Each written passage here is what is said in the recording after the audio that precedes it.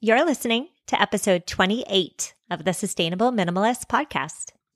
You are listening to the Sustainable Minimalist Podcast, a show about living simply and sustainably with your family. Here's your host, Stephanie Seferian. Hello there. Thank you for tuning in. Are you a parent who aspires to live a low-waste lifestyle? Spoiler alert, it's super hard to live low or zero waste with kids. Kids just emit waste somehow. It's pretty astonishing. Now, if you're like me and you're trying to limit the amount of waste your household produces with kids, you're probably already doing the unsurprising strategies, right? You probably cloth diaper. You probably use homemade wipes made from old clothes. You probably already avoid individually packaged snacks. Those are obvious when it comes to low waste with kids. Today, we're talking about the not so obvious rules to live by as you seek to reduce your waste and raise healthy, thriving children.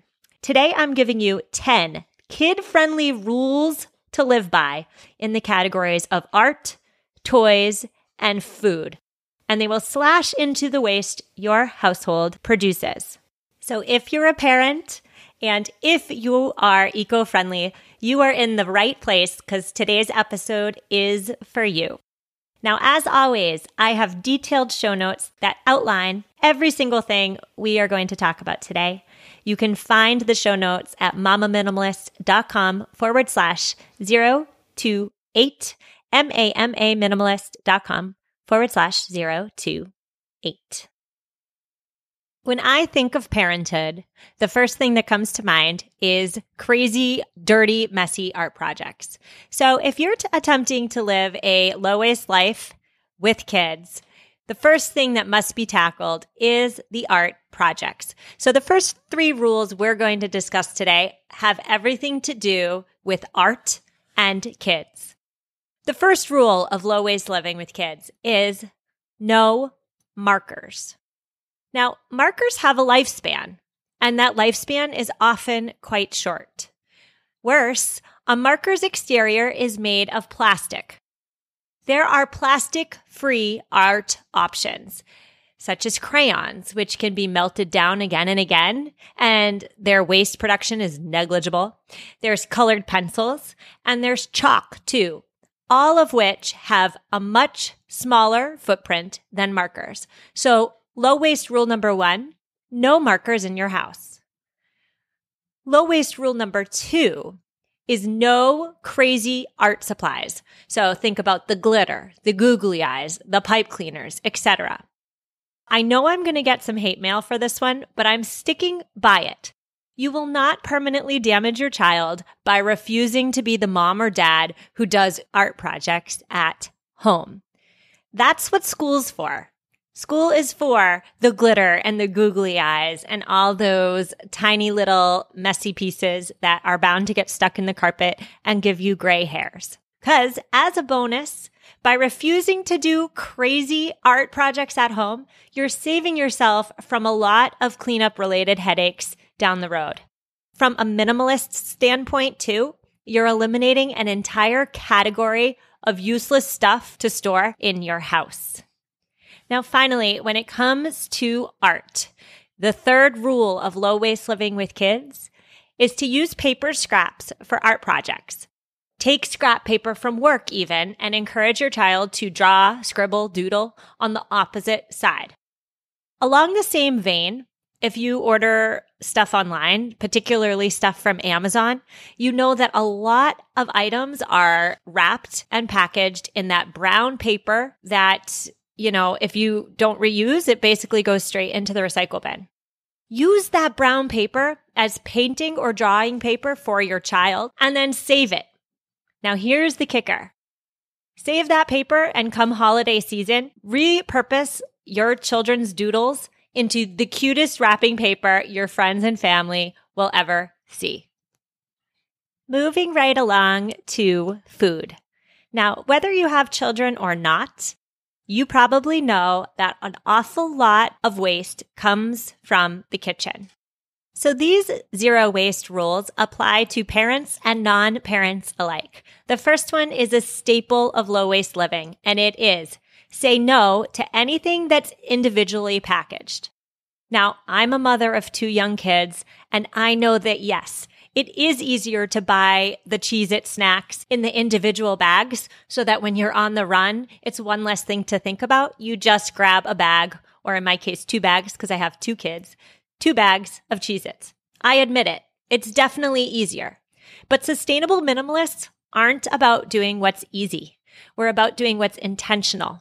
So I will link in the show notes to my favorite glass containers that I use to individually package up my kids' snacks. They are phenomenal. They're glass, but they are so durable. I've had them for 4 years and I haven't broken or chipped one yet. And believe me, my kids are not gentle with them.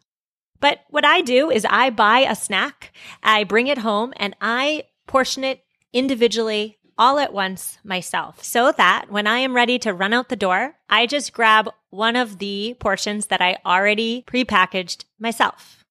Again, I will link to my favorite containers in the show notes, mamaminimalist.com/028. And when it comes to food, another rule that works for parents and non-parents alike is if you can make it, don't buy it. When you purchase pre-made items at the supermarket, you're paying 4 or sometimes 5 times the cost it would take for you to make it yourself at home. You're also taking home so much excess packaging, that plastic, the cardboard boxes. You get the idea.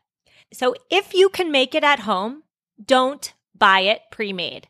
I'm thinking cookies. I'm thinking hummus. I'm thinking French fries. If your child is old enough, make it into a cooking lesson. You are being eco-friendly, you are saving money, and you are spending quality time with your child. It's a win-win-win. Now, the final rule when it comes to food, I love this one. Eat your kids' leftovers first. So I have a 1.5-year-old. And she sits in her high chair and I give her an assortment of different foods to try. And she takes some of this, some of that. She leaves some of that. It breaks my heart to then take that tray from the high chair and dump it into the trash. So I have gotten into the habit of eating whatever my child leaves behind. The same goes with my 4-year-old's plate. Last night, for example, she ate all her rice, but was not so interested in the broccoli. There's nothing wrong with the broccoli she left behind. It's still completely edible. I ate her broccoli before making my own plate. This trick will slash food waste in your house. Just trust me. We have tackled art, we have tackled food, and now this episode would not be complete if we did not tackle toys.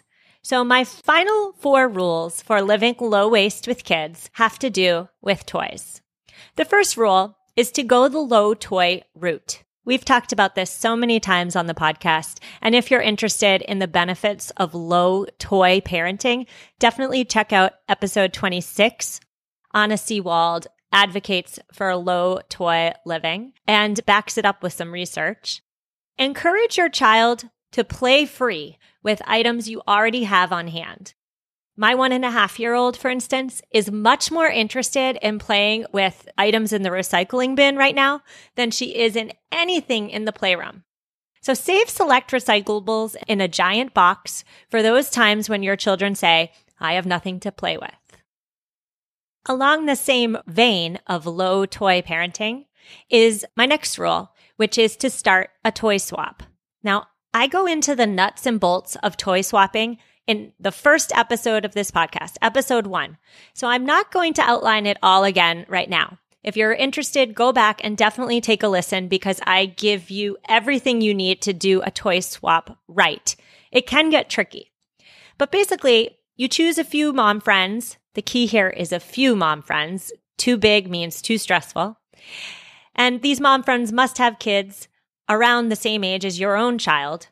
And basically, you rotate toys each week so that your child has newish toys to play with every week, and then you give them back.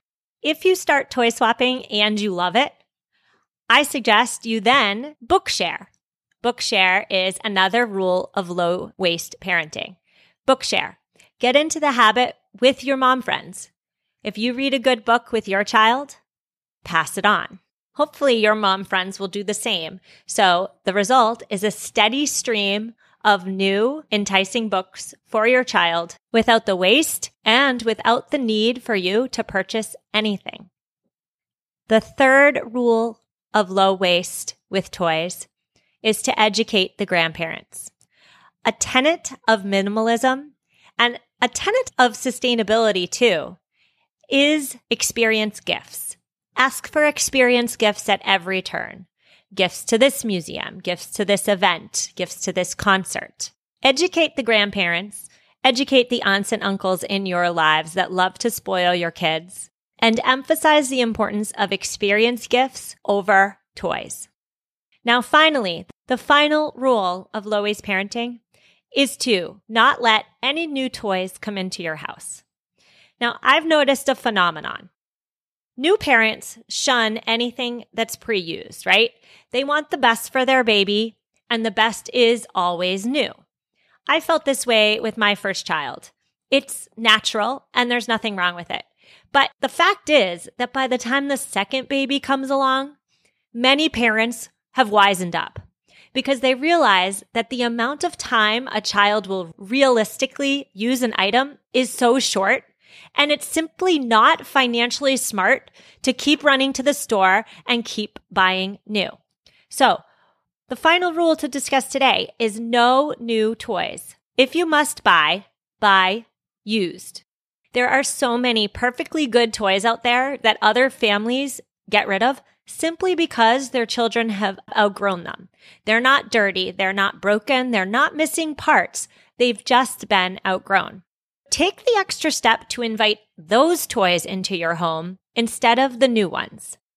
New toys are always wrapped and bundled and coddled in excessive packaging that's really just destined to become waste. So by rescuing old toys, and really by rescuing old gear too, you're keeping it from the landfill.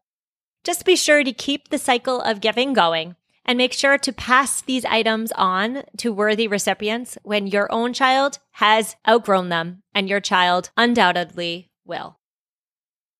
So there they are, your 10 not so obvious low waste rules with kids. We packed an awful lot of information into under 15 minutes this week. I'm so proud of us. Before we close out this episode, I just want to give a big shout out to somebody who left me such a wonderful and glowing review on iTunes recently with the username PhysicsFantastic. I love your name, and I just want to thank you from the bottom of my heart for your kind words. You made my day. If you are listening, and if you've been listening, and if you like what you hear, kindly go on with your bad self and leave me a review. It helps immensely as I seek to find new potential sustainable minimalists. You can leave me reviews on iTunes if that's where you listen, or wherever you get your podcasts. Thank you so much. Now, on next week's episode, I'm so excited. It's a good one. I'm bringing you an interview with a professor and researcher who has studied the link between eco-friendliness and femininity. So, is eco-friendliness a feminine stereotype? Spoiler alert, yes, it is. Now, what can we do about it? That's what we're discussing next week. I'll see you then. Take care.